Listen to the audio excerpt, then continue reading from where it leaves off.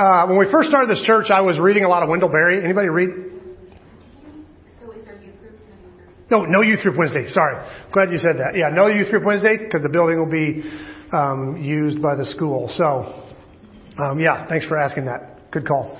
Anybody read Wendell Berry? Any Wendell Berry fans? Okay, well you need to. If you don't, you need to read some Wendell Berry.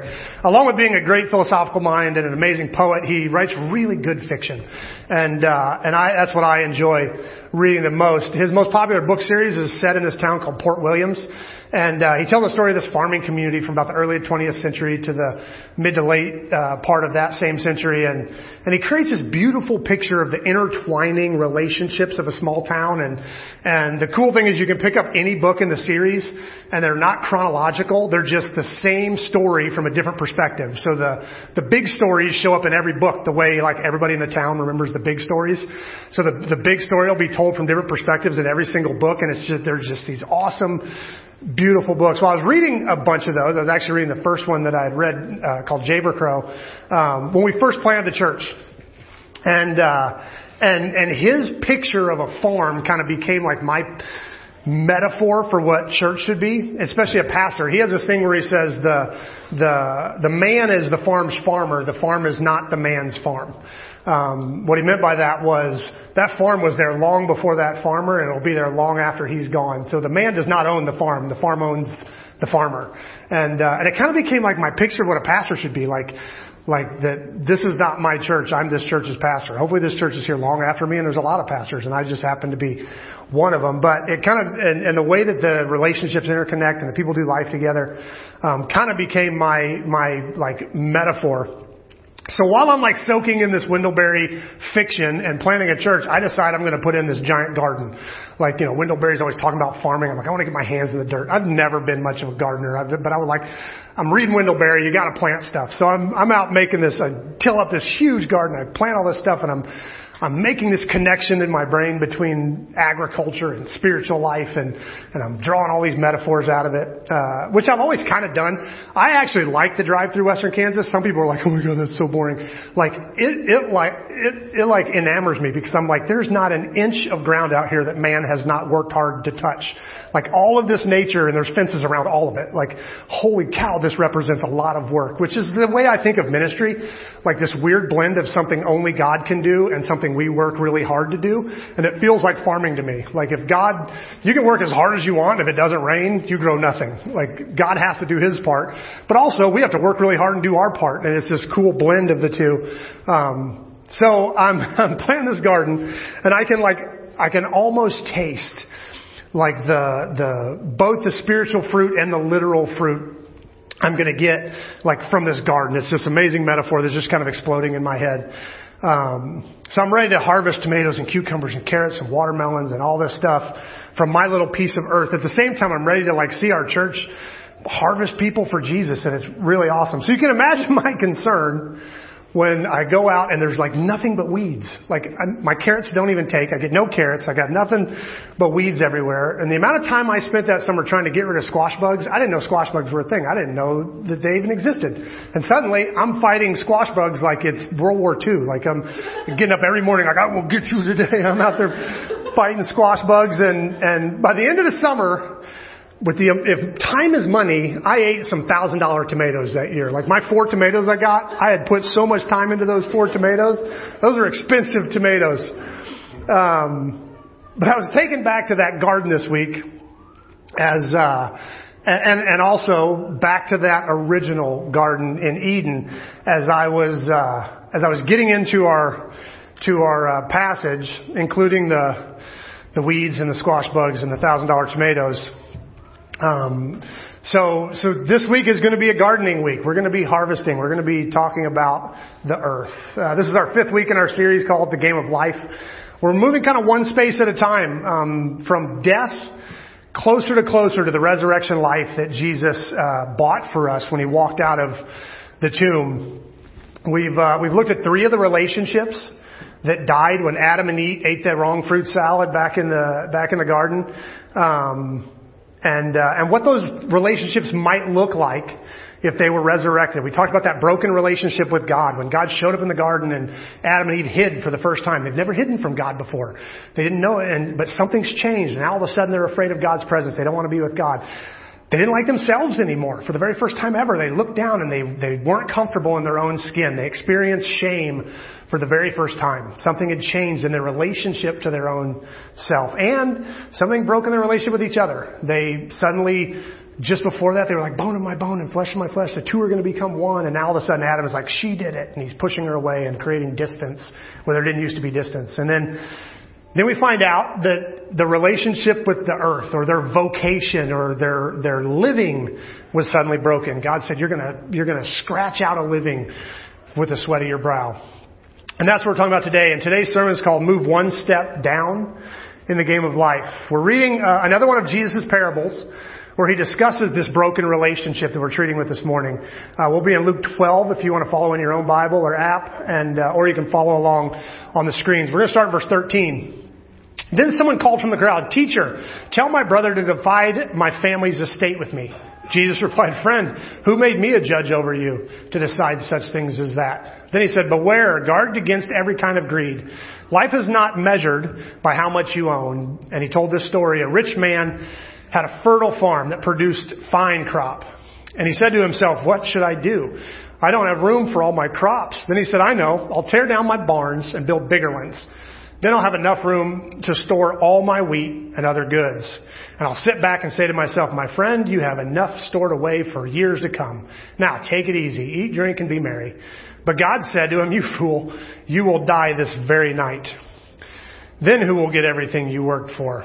Yes, a person is a fool to store up earthly wealth, but not be rich, have a rich relationship with God. This is the word of the Lord.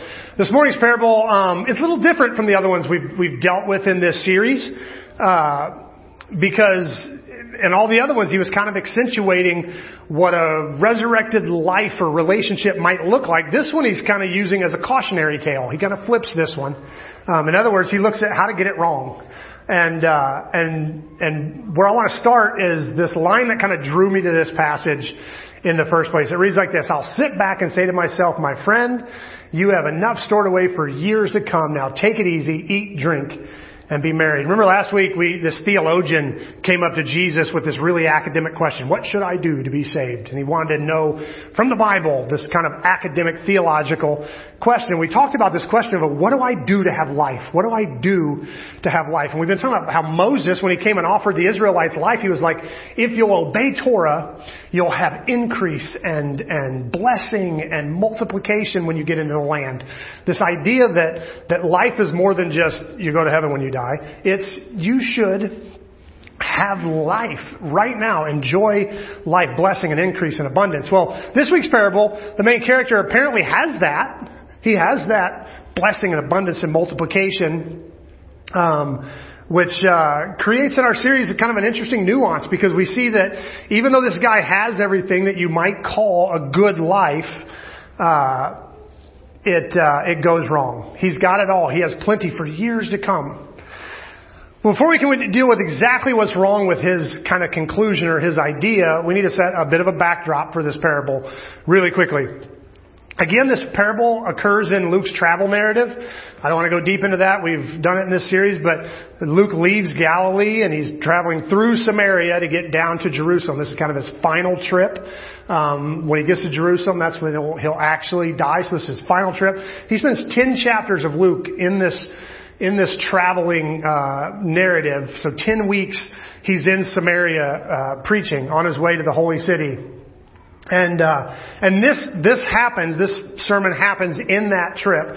And this dialogue's a little weird. This kind of series of all commentators kind of struggle with this, because he goes back and forth from talking to the crowd to talking to his disciples. So there's times when it says that he said unto his disciples, it sounds like a private conversation, and then somebody from the crowd will pipe in. So nobody really knows who he's really talking to through most of it. If he's talking to this crowd or if he's talking to his disciples directly. But this narrative starts with this funny note about how many people are really there. It says this in chapter 12, right at the beginning of the chapter. Meanwhile, the crowds grew until thousands were milling about, stepping on each other.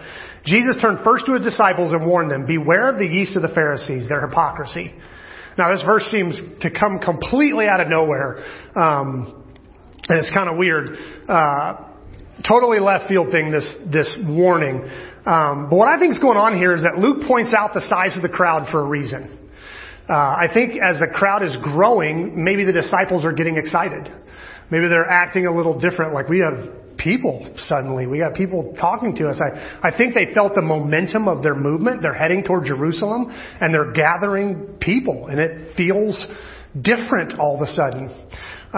In fact, I think they probably liked being in the inner circle close to Jesus as more and more people are suddenly packing around. And I think they felt like they kind of had the attention of all these people. And I think Jesus maybe saw something, maybe a smug look on their faces, maybe just a subtle shift in body language, or maybe he overheard the disciples talking to the crowd and kind of sounding like big shots, this note of self-importance in their voice. And he's like, whoa, whoa, whoa, whoa, whoa. Beware. Be careful now. Something's changing. And Jesus introduces this really powerful metaphor of yeast. He says it with this line, beware the yeast of the Pharisees, their hypocrisy. The time is coming when everything that is covered will be revealed, and that all that is secret will be made known. Whatever you have said in the dark will be heard in the light, and whatever you have whispered behind closed doors will be shouted from the housetops for all to hear. Now, this metaphor is terrifying because what I think happens here is that Jesus hears or sees or senses something in his disciples, and it's probably so minor that it's completely justifiable. The kind of thing where you're like, we're surrounded by thousands of people. Of course we had to do something to maintain order. Of course we had to step up and take charge a little bit. And they could have been right. So what Jesus does here is gives this really gentle kind of warning that's just like, be careful. Be careful. And then he just kind of explodes this metaphor on them. Because the difference, I got to check something here real quick. Esther and I were going to do a thing. And this morning got so nutty. Hold on.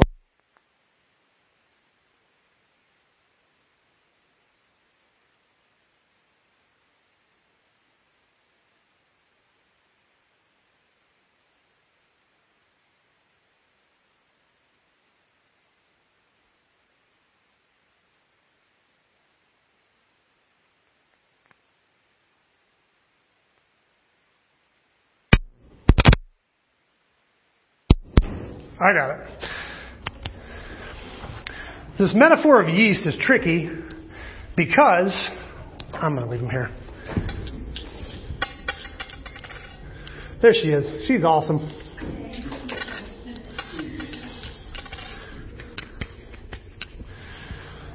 Because you tell me which one of these has yeast. You can come up and inspect them if you want. You cannot know. My wife, if she did her job, I'm sure she did, put yeast in one of these and didn't put it in the other one. Which is what makes this metaphor so powerful. Not just that yeast is small, but it's undetectable. You can't know. Now I lost all my stuff. There it is. You can't know if it's there. And Jesus grabs this funny little metaphor and he's like, be careful. Be careful that you don't have some yeast. What's fun is I don't even know which one it is. The difference between two lumps of dough, one with yeast and one without yeast, is literally undetectable. So how do we know? How do we know which one has yeast? Louder. We wait. There's only one way to know. You wait and you see. And Jesus follows up this thing about the yeast by saying, everything that is hidden will be made known. Everything that's secret will be spoken. You will know. You just have to wait. Everything hidden will be revealed if you give it time. And this is absolutely terrifying. Because it basically means the crowd around Jesus could be a good thing. It could be a good thing. It could be good that the disciples, that people want to hear from Jesus. People want to know what Jesus is saying. People want to be close and see the Messiah. Or it could be deadly. So that's fun. Yeah. And the only real way to know is wait and see. Wait and see. What? So this is like a really ominous warning. Jesus starts to talk about some of this. After he talks about this yeast thing, he starts to talk about some of these deep motivations.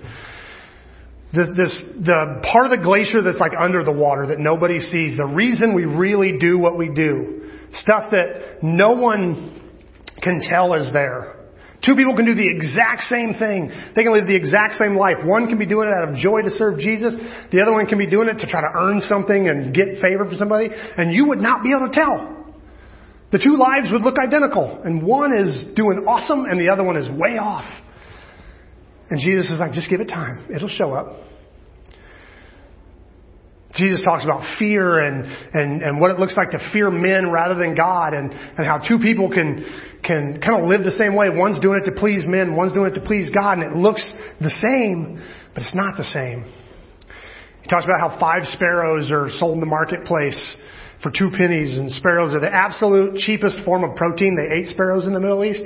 The cheapest form of protein you can get. This is like poor people food. It's socially acceptable. It's not like, eating something that's rejected, but it's the cheapest form of protein. He's like, you can buy 5 sparrows for 2 pennies, and yet not one of them falls without your Father knowing it. Which is not always real helpful, because they still fell and are being sold in the marketplace for 2 pennies. And you're like, hold on a second. Just because he knows about it doesn't mean he stopped it. Anyway. But obviously Jesus points out that the only healthy way to live is to please God. Fearing men, or even trying to please men, can come from a bad motive. Now remember, this is happening in the context of this crowd that's gathering. And Jesus is like, hold on. Be careful about fearing the opinions of people. Be careful of that. And he's pointing this out. Then Jesus kind of extends it in verse 8 to talk about failing to acknowledge Jesus publicly. If you start pleasing crowds and you start making the crowds happy and you fail to really acknowledge Jesus publicly, that can go south and kind of gets even deeper into their motivation. And while he's doing this, while he's kind of laying this groundwork, all based on something he sensed in this moment, this dude totally interrupts him, just jumps in. And he says, "Teacher, please tell my brother to divide my father's estate with me." Comes out of nowhere. And it's kind of cool. This is awesome. First, this is what rabbis did. This is actually a fairly normal thing. Part of what rabbis did was people would come and go, "Hey, I borrowed my friend's ox and it died while I had it. What do we do?" And he'd go, "Well, let's look at Torah." And they'd go to Torah and they'd say, "Oh, it says here you pay your buddy for the ox, but you get to keep the meat." That's actually what Torah says if an ox dies while you're borrowing it. In case you're borrowing an ox. If you're borrowing an ox and you need to know, that's what happens. But what it really was you might borrow a lawnmower and it dies while and the rabbi would go, no lawnmowers in the Torah, but it does have ox, so I think we can use that. And you got to pay him for the lawnmower, but you get the parts. I guess is the way that would work. So, but that's what rabbis did. People would come with their problems, and the rabbi would go to Torah. And Jesus doesn't get involved in this, which some people think Jesus was, because the rabbis kind of made up that feature of their role. It's kind of one of the things they added. And so it might have been that Jesus was going, "Hey, that's not what rabbis are supposed to do." Or it might have just been that he didn't want to get involved. We don't really know, but he basically, this guy comes to him, Jesus, and because Jesus is a rabbi, and that's what rabbis did. And he's like, "Hey, fix my issue here. What does Torah say about this?" And this dispute is actually a really common one. It's one of the most common first century land disputes that they had. A dad would build a big farm, and then he would die. And inheritance law said the oldest son got a big chunk of it, and then the rest got divided against the younger sons. And that's what Torah said they were supposed to do. Except sometimes it was better for the farm to leave it together. Sometimes it really hurt the farm to break it up into pieces and divide it. So what they would do is they would leave it together, and the older brother would then divide the profits according to Torah, so that the farm could function better as a full farm, and then he would divide it up, the profits. Except every once in a while you get a younger son who wants to liquidate his piece, and he wants to he wants to run off and do something totally different, and doesn't want to be a farmer. And so he's like, hey, make my brother give me my piece, so I can liquidate it, sell it, and get out of here. And this is kind of a sticky point in the first century, because this is a collectivist society. It's not individualist and independent like America. They value different things. So being like an independent, I want my piece of land so I can do something, wasn't necessarily lauded in that culture. They were collectivists. You should think about the family and the farm and the kind of surrounding farms and stuff. And so most people sided with the older brother, and they were like, no, you stay and serve the family. And it was kind of funny. So this guy kind of pushed Jesus in a sticky spot. He's like, you're going to obey the letter of Torah, which says that's my piece of farm, I should get it and be able to do whatever I want with it? Or are you going to stick with the heart of Torah, which is that the family should stay and care for one another, and you should think about other people, not just yourself? And rather than get involved in this guy's actual personal issues, Jesus takes the whole family squabble as an opportunity to make the very point he was already making. Okay, the crowd starts to build up. A lot of people are suddenly interested in what's happening. They want to see Jesus. They want to be a part of it. And Jesus feels the need for caution. So he starts talking about bad motives and how dangerous this moment can be if you get it wrong. And suddenly this guy steps up and perfectly illustrates his point for him. Jesus basically saying, here you are quoting Torah and claiming to obey the Bible and do the right thing. And yet you're destroying your relationship with your brother in the process. And this is exactly what happens. Remember that yeast comment? It's as if Jesus is saying, you want to know how you've got the yeast of greed? Give it time. You'll start to destroy relationships. That's how you know it's in there. At first, it sounds right. It sounds like divide the farm. It's mine. It's totally okay. I'm allowed to do this. And there's nothing wrong with it. You can't say his decision is wrong. And Jesus is like, give it a minute. If it's yeast, the relationships will start to fall apart. You'll start to hurt people. You'll start to do wrong things with your rightness. Just give it time. Everything that happens will eventually be made known. It'll eventually be seen. So this interruption serves to make a point that Jesus was already making.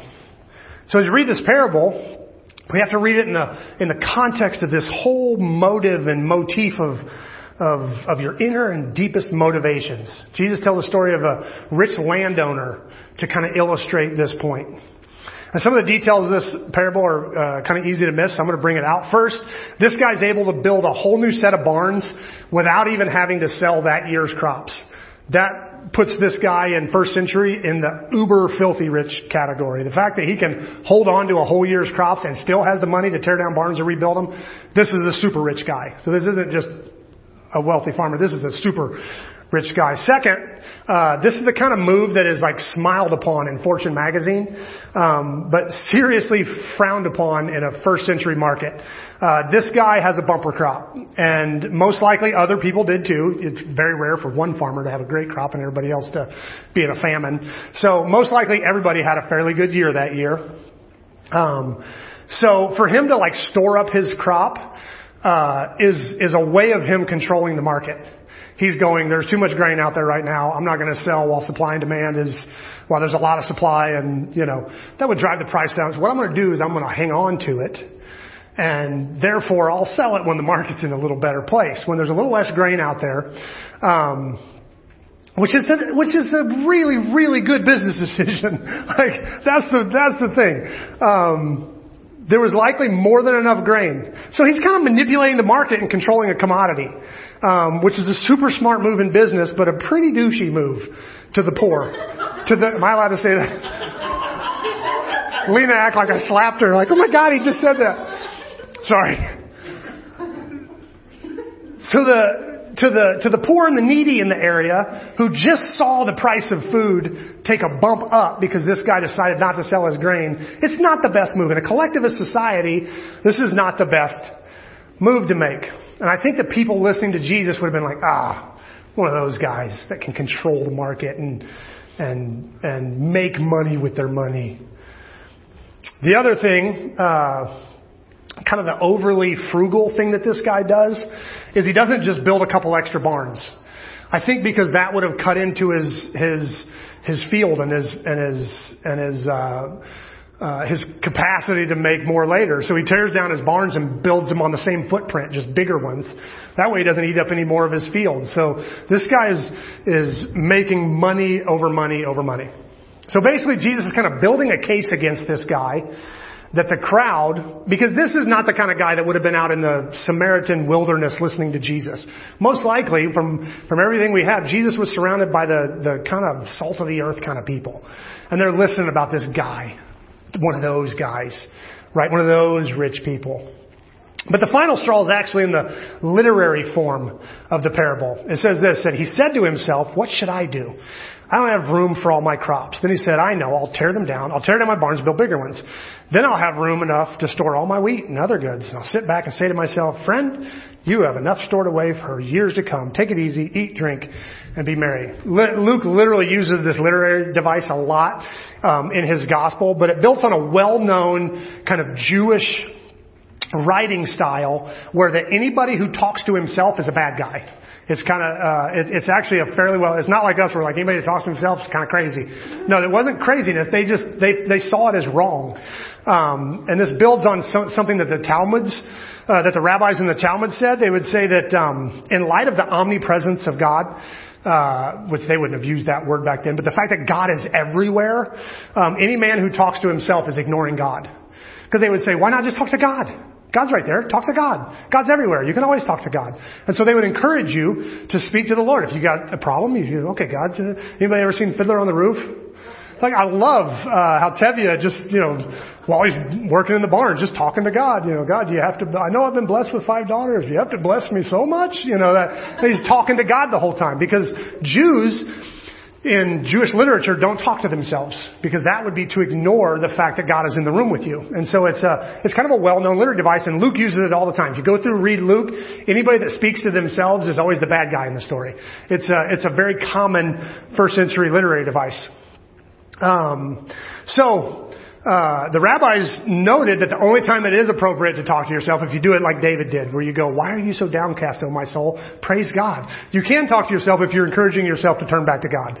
Then it's okay. Any other time, you're not allowed to talk to yourself in Jewish literature. Writers and storytellers would pick up on this. They would use it as a way to identify a God denier without having to spell it out and be like crass. You just put a little dialogue where he talks to himself, and everybody's like, one of those guys. One of those guys that talks to himself. I know him. And this is basically the way of identifying this personality flaw in this character without having to spell it out bluntly. And in Jesus' story, it's even more powerful because of the way this guy talks to himself. He said to himself, what should I do? I don't have enough room for my crops. I know I'll tear down my barns and I'll have room enough for all my wheat. And I'll sit back and say to myself, my friend, you have enough stored away. My crops, my barn, my wheat. Jews have this strong understanding of stewardship. It's part of their core, theology. They weren't allowed to even sell their land to foreigners. Like if somebody from outside of Israel wants to come in and buy a piece of your farm, you can't do it in Israel. You weren't allowed. Because it's not your land. It's God's land.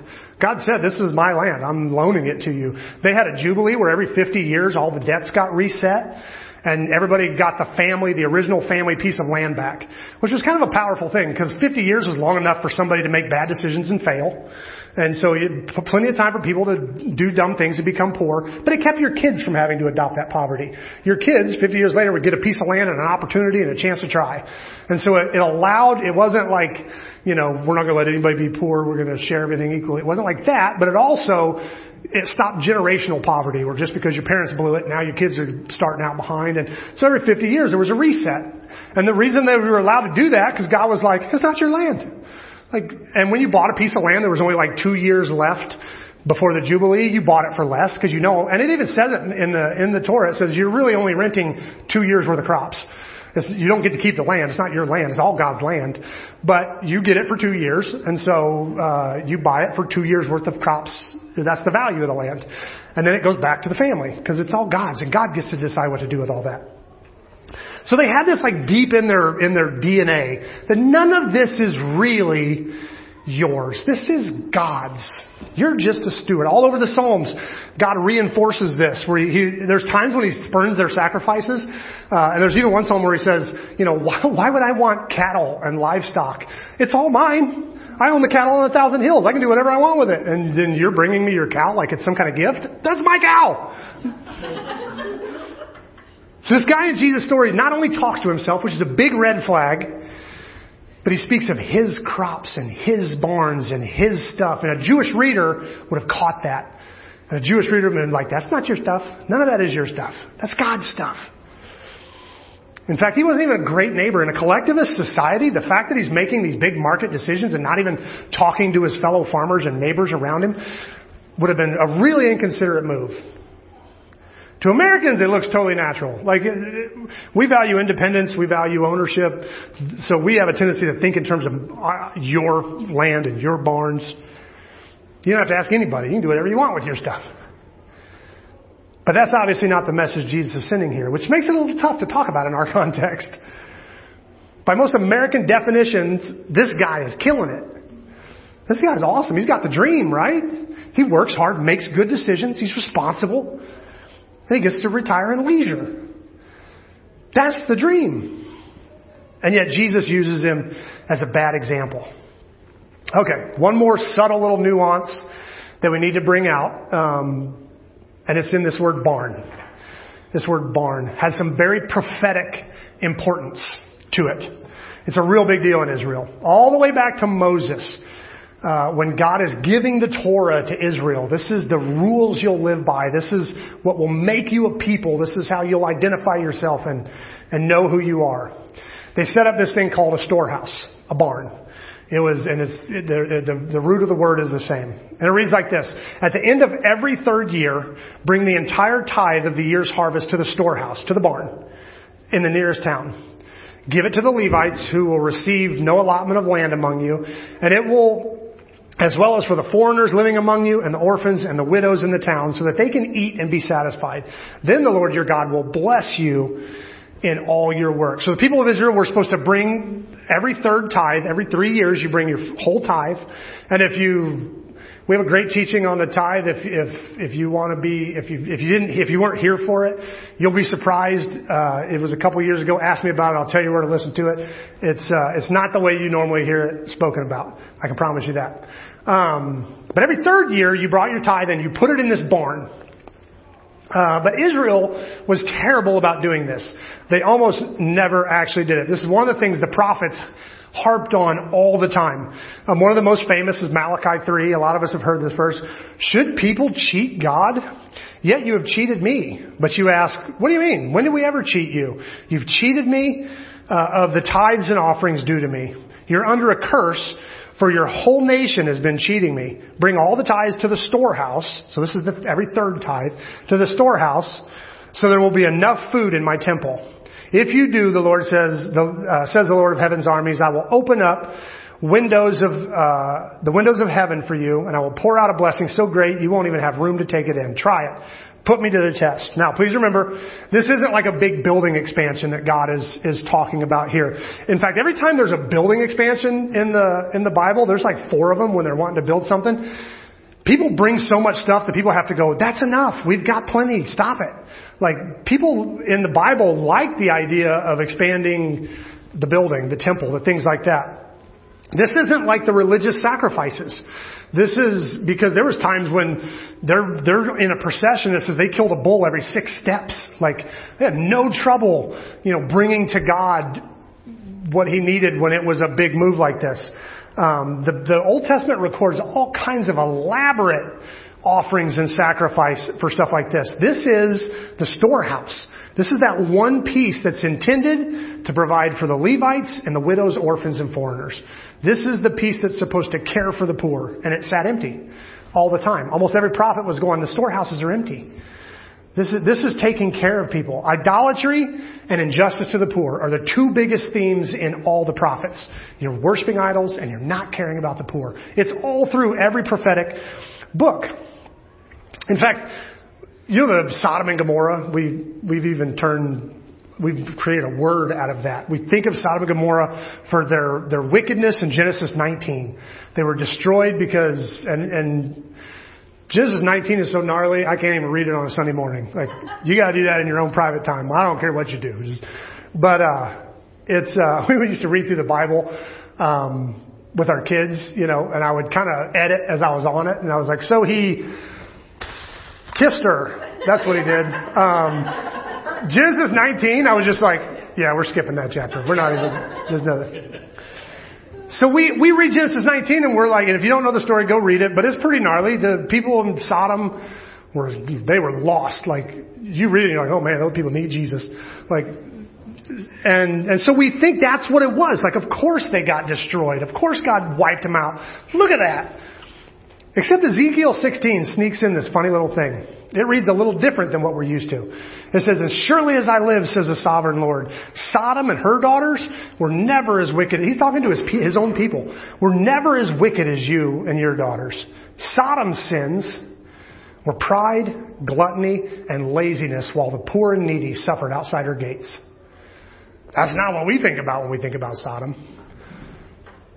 God is like pride, gluttony, and laziness, while the poor suffer outside her door. It's all through the prophetic writings. In fact, when Jesus feeds the 5,000 and then later the 7,000, these weren't just like cool miracles because everybody, was hungry and forgot to pack a lunch. And so Jesus, kind of makes food out of a fish sandwich. This is something the Messiah was supposed to do. To have access to the provisions of heaven. This was a messianic thing. And all through these conversations about provisions and the care for the poor and more than enough and the abundance of God, the main symbol that held all that together was the storehouse, the barn. All through the prophets they talk about, why is the storehouse empty? Why is the barn empty? So imagine Jesus telling a story about a guy who has more than enough, and instead of sharing or even lowering his prices so that the poor can afford food, he starts talking about my storehouse, my barn, my goods. And I honestly think Jesus is here. The second Jesus mentions barns, probably got that prickly, uncomfortable feeling you get when the preacher starts talking about money. Does anybody ever get that feeling when the preacher starts talking about money?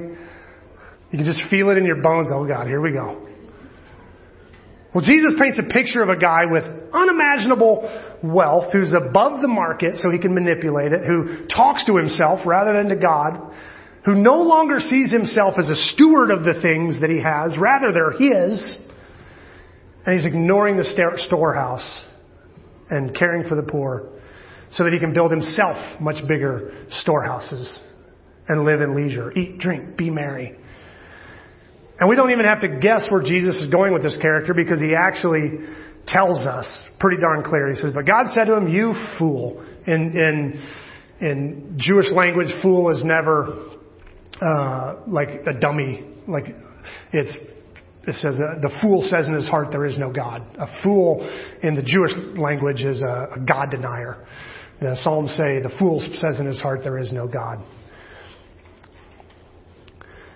He said, you fool, you will die this very night. Then who will get everything you worked for? Yes, a person is a fool if he stores up earthly wealth and does not have a rich relationship with God. This guy works so hard, gets it all set up and dies. It actually made me think, Sean and I were talking this weekend. He told me about this truck that he had that he spent 5 years paying off. And as soon as he got it paid off, he dropped it to liability. And then like within a couple weeks, totaled it. That's this story. The guy gets it all ready. Finally gets it all built up. And then it's gone. And believe it or not, this guy's story is worse because now he's dead.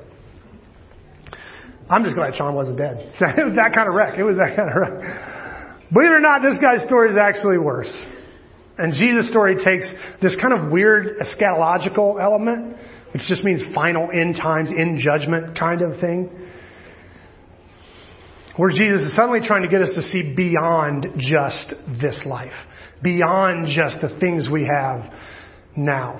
But remember now, this whole story is actually just an interruption to the message that Jesus is already giving. It kind of stands in the middle. This guy interrupts. Hey! Which is so weird. Tell my brother to give you this thing. And Jesus is like, and that's what I'm trying to say. That's the very point. That yeast. Jesus sees something in the crowd or something in his disciples' reaction. He's like, whoa. Be careful. Make sure your heart is right. And this guy, whose heart obviously isn't right, interrupts and basically makes Jesus' point for him. So Jesus tells this parable that can be really disturbing because this guy is really a good American. Really should have a podcast teaching about, how to leverage your capital to make more money.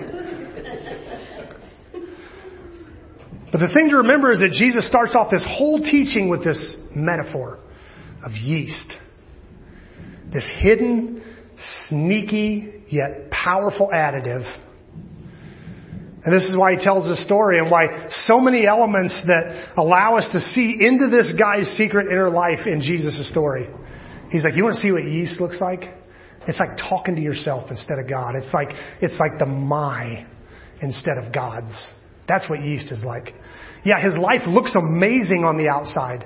It looks like the dream on the outside, but inside of it, there's this little thing nobody can see. There's actually something very, very wrong. Because profit isn't bad. Wealth isn't bad. Full barns are not bad. But ignoring God and ignoring generosity are very bad. So after finishing his story, Jesus actually goes back to his original teaching. If you pull this story out and read the part before it and the part after, it actually flows really nicely. This is clearly just an interruption.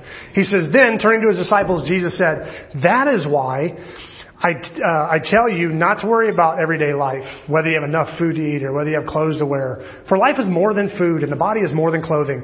Look at the ravens. They don't plant or harvest or store food in barns, and God feeds them. And you're far more valuable to Him than any birds. Can all the worries add a single moment to your life? And if worry can't accomplish a little thing like that, what's the use of worrying over bigger things? Look at the lilies and how they grow. They don't work or make any clothing, yet Solomon in all of his glory was not dressed as beautifully as they are. And if God cares so wonderfully for the flowers which are here today and thrown in the fire tomorrow, then He will certainly care for you. Why do you have so little faith? And don't be concerned about what to eat and what to drink. Don't worry about such things. These things dominate the thoughts of unbelievers all over the world.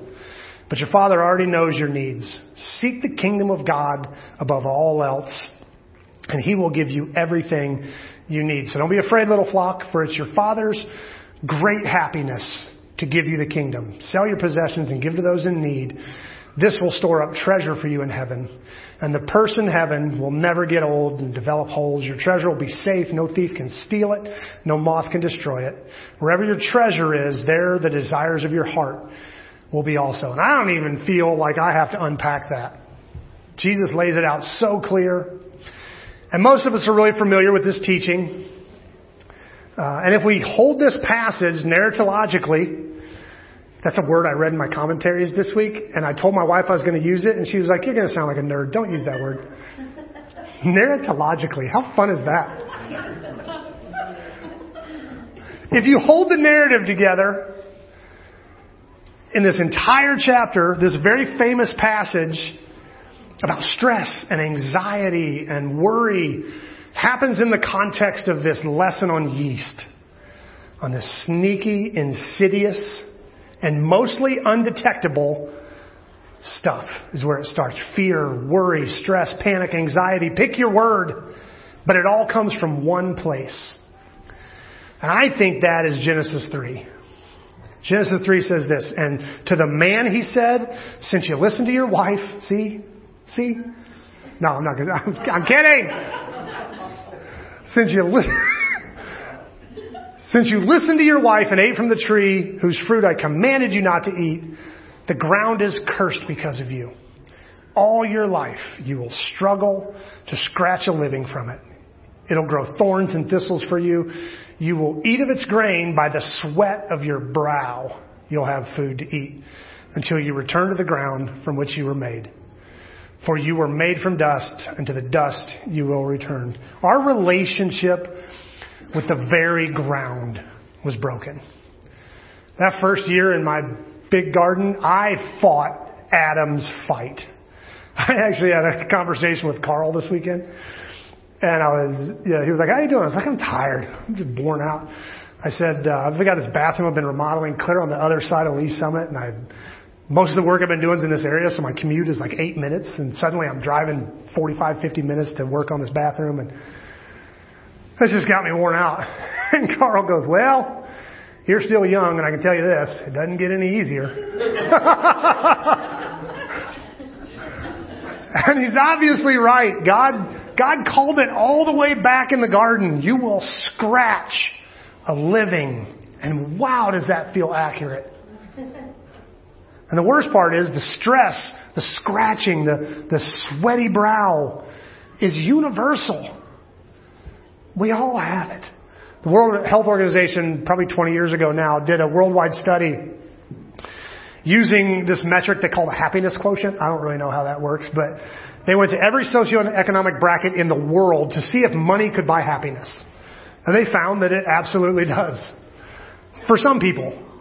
They found that if you take somebody whose basic needs aren't met and you give them a little bit of money, enough money to get the basic necessities, it definitely creates more contentment and more happiness. And that was true all over the world in every culture. If you don't have enough to have your basic needs met, more money creates more happiness. But once you have your basic needs met, adding more income actually wound up reducing a person's happiness quotient. America was actually the worst. In America, according to the study, the more you have, the more stress comes with it. I mean, let's pull back to the 30,000-foot view of this passage. It starts with a crowd that wants to see Jesus and hear Jesus. That's a good thing. And then it comes this guy whose dad was wealthy enough to actually leave them an inheritance. That's not a foregone conclusion in first century Israel. An inheritance is a good thing. And then it moves this guy who has this crazy profitable year in business. Profit is a good thing. So what's wrong with this picture? It's that little bit of yeast. And you know how you know it's there? Time.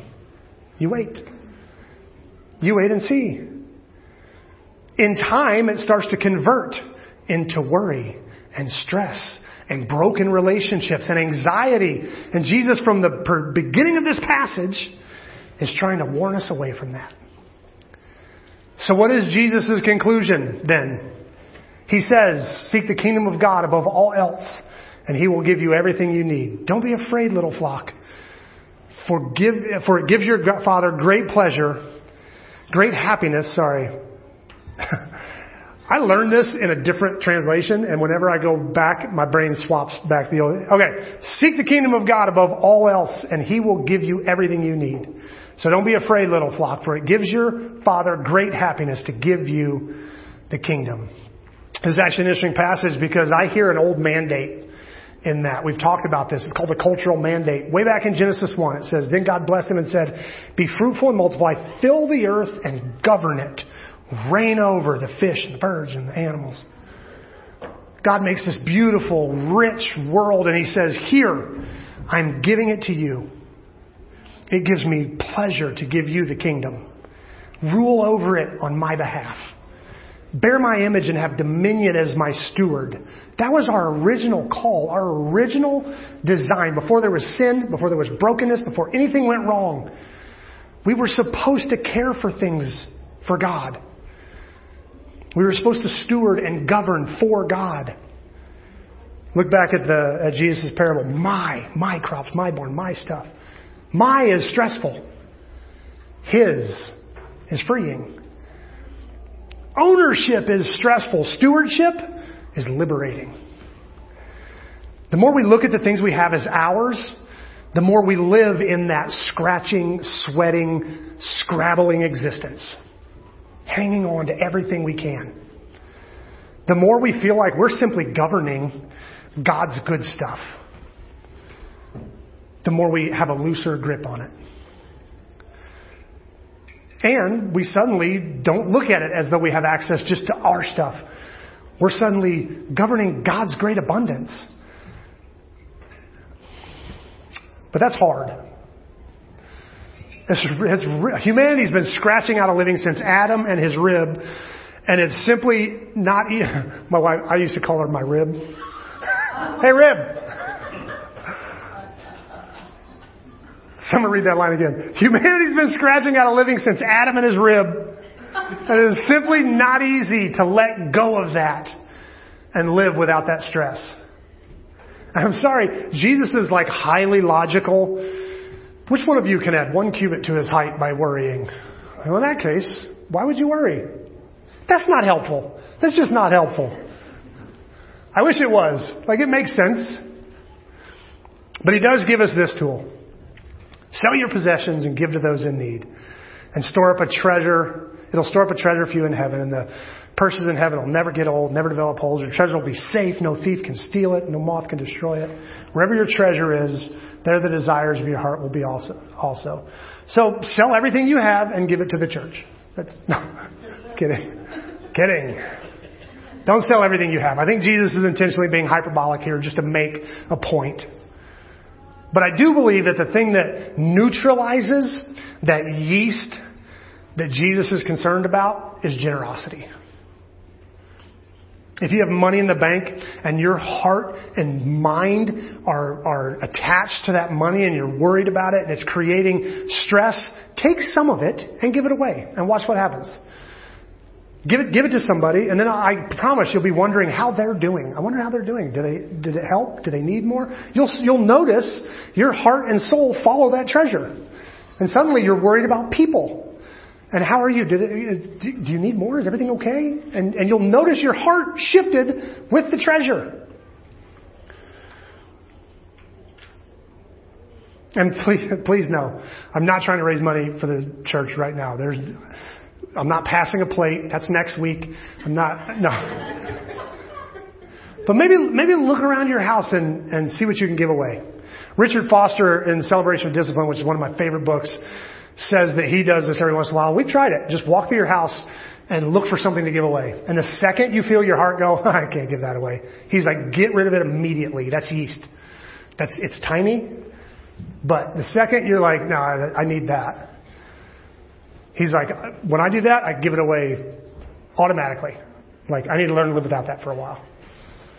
We've actually tried this, and the crazy thing is, it's hard. You feel like you're not attached to your stuff until you try to give it away. And then you're like, whew. But let's say you gave away your TV. You're like, that's the center of my room. My living room would look stupid without it. You know what's going to happen? If you give away your TV, and you give it to somebody else and it really blesses them, you'll live without a TV for a few weeks, maybe 3 weeks. You'll make a couple good memories in that time, and then you'll probably get bored and buy another TV. Or you'll move on from another room, and it won't ultimately change much, except you'll figure out that this stuff can be moved around. It can be passed. Like, giving away a TV didn't make me go without a TV. I wound up with another TV, and I blessed somebody. And I figured out that if I had to go without a TV, I could. I did it for 3 weeks. We had some fun. And you realize stuff is transitory. I don't have to hang on to anything. I can give it away for 6 months and then get another one if I want. That stuff shows up. Yeah, I like having a TV, but I don't need it. There's only one way to learn that. I have to live without it for a little while. And in so doing, you bless somebody. I promise you'll get another TV. They go on sale all the time. It's crazy how cheap stuff gets every once in a while. Try it. Do a generosity experiment and see what happens to your heart. See what happens. I think it changes a lot. How do we respond to this? I do want to say this one more time. Jesus is warning his disciples in today's passage about yeast, this sneaky, little quiet sinfulness that can make good things bad. It can change the nature of something that's inherently good and turn it bad. Jesus isn't picking on having a crowd. One of the passages, one of the ones where Jesus multiplies the fish sandwich to feed thousands, the disciples are like, hey, send the crowds home so they can eat. Jesus is like, there's no reason to disperse the crowds. Feed them. Oh, yeah, just feed them. So Jesus isn't against the crowd. In that case, he's like, no, leave the crowds here. We got a good thing going. Just feed them. He's afraid of a crowd for the wrong reason. I struggle with this reality every day. I want a crowd here. And I don't want a crowd here. And it's a tension. I work really hard on my messages. I study a lot. I read a lot. I take my time writing them. I put a lot of emotion into my sermons. Of course I want as many people as possible to hear it. I like preaching. It's fun. I really feel like God leads us into a lot of stuff that we study together. Esther and I were talking about this weird connection with Ezekiel 36 and 37 and the parables we're studying. I did not plan that connection. And yet, every single week, we're being drawn back to Ezekiel 36. I'm not smart enough to put things together like that. They just happen. I was like, that is so cool. I think God is in it. I really do. And of course, if God's in it, I want people to be a part of it. I want people to hear that and hear what God has to say. If I believe God's at work in our studies, then I want it to be heard. I don't know if that's self-aggrandizing or not. I don't know. But I would love if way more people heard our worship band. I think our worship band is awesome. I love blessing kids. I wish we had twice as many kids downstairs screaming and making noise that we can hear up here. I want that, and yet I'm terrified of it. It scares me. Because I don't know if I have the right motives. I'm afraid of yeast. I think I do. I hope I do. But yeast is sneaky. I often sit on Facebook with Facebook open trying to make a post about our church. And it all sounds so crass and like marketing, and I can't do it. I sit there for like an hour, I type something, ew, gross, that sounds gross, and I back it up. I can't do it. I'm scared of yeast. And it's a tension. It's a definite tension. And I love people. I get excited every time I meet somebody new. I love it when somebody new at the church sends me a Monday night prayer request and I get to be a little piece of their life and help them carry their burdens. It makes me happy to do that. I love that. But it's such a slippery slope between I love people and I want to bless people and know people and I want a big church. It's sneaky. So I hope you'll pray for me because I don't want to screw this up. I fight that tension every day. But the thing is, so do you. We all fight this tension when it comes to our stuff, our possessions. Of course we all want more stuff and good stuff. We want to be comfortable. We want to be able to be a blessing to somebody without having to worry about which bill's not going to get paid so that I can help this person. We want stuff. We don't want to have to scratch and struggle and sweat just to pay our bills. We don't want to feel uncomfortable every time Pastor Chris brings up money. It'd be really awesome if this was a choice between greed or generosity that you got to just make once and for all. You want to be greedy or you want to be generous? Oh, that's super easy. Except you got to make it every day. It's a tug of war every day. That same old curse is nagging at us every day, telling us to scratch for what's ours. Feel that call of the Spirit to be generous, and the two are pulling on us all the time. So I guess the way that I would love for us to respond to this message is just to enter in to that tension. Seek first the kingdom. Lean in and start to ask yourself, am I living for the kingdom? Am I pursuing the kingdom of God? Is it what I think about and strive for? And do I want to dig deeper into it? Is it who I am, or is church just part of my culture? It's what I do on Sundays. If that's all it is, I invite you to go deeper. I beg you to dive in, get connected with some other people in the church. Start looking for ways to advance the kingdom, for some people to be generous to. I really do think if we'll do that, we'll feel our heart shift as our treasures shift. And I don't just mean your money, but the things you treasure. As the things you treasure and focus on and live for start to shift, your heart will go with it. And since Jesus' parable was specifically about wealth and ownership and stewardship and such, let me end with this. Ever since we did the message on the prodigal son 4 weeks ago, 5 weeks ago, that parable led us to Ezekiel 37, that valley of dry bones, and that idea of resurrection and God taking this death and speaking to it and bringing about life. And every single week I've been going back to Ezekiel 36 and 37 and what God said back then about life. So this week I thought, let's just go see what's there. So I decided to check out Ezekiel 36 and 37. And this is the passage that immediately follows what we read last week. The passage we read last week in Ezekiel 37. Where God is like, I'm going to give you a new heart to replace that stony, stubborn one you have. I'm going to give you a heart of flesh and my spirit. This is what he says next. I will put my spirit in you so that you will follow my decrees and be careful to obey my regulations. That's where we left off last week. And you will live in Israel, the land I gave your ancestors long ago. You'll be my people. I'll be your God. I will cleanse you of your filthy behavior. I'll give you good crops of grain, and I'll send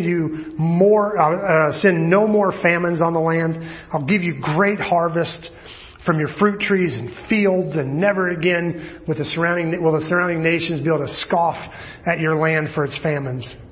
Then they'll remember your past sins. Then you will remember your past sins and despise yourself for all the detestable things you did. But remember, says the sovereign Lord, I'm not doing this because you deserve it. Oh, my people Israel, you've done some you should be utterly ashamed of the things you've done. This is what the Lord God says. When I cleanse you of your sins, I will repopulate your cities and your ruins will be rebuilt, and the fields that used to lie empty and desolate in plain view of everyone will again be farmed. And when I bring you back, the people will say, this former wasteland is now the Garden of Eden. The abandoned ruined cities now have strong walls and they're filled with people. We're back in the garden again. That garden imagery of God saying, I wanted you to have this from the beginning. We're not part of a story that got broken, and so God's like, well, I guess we'll just make a new story, and now they'll just all die and go to heaven. No. God intended us to live and be fruitful. He made us for a storyline, and He's redeeming that storyline of stewardship where God has this good earth and these good things, and He wants us to be a part of governing and ruling over that, connected to Him, connected to ourselves, connected to others, and connected to the work we do, the very earth. And that's what it means to have resurrection life.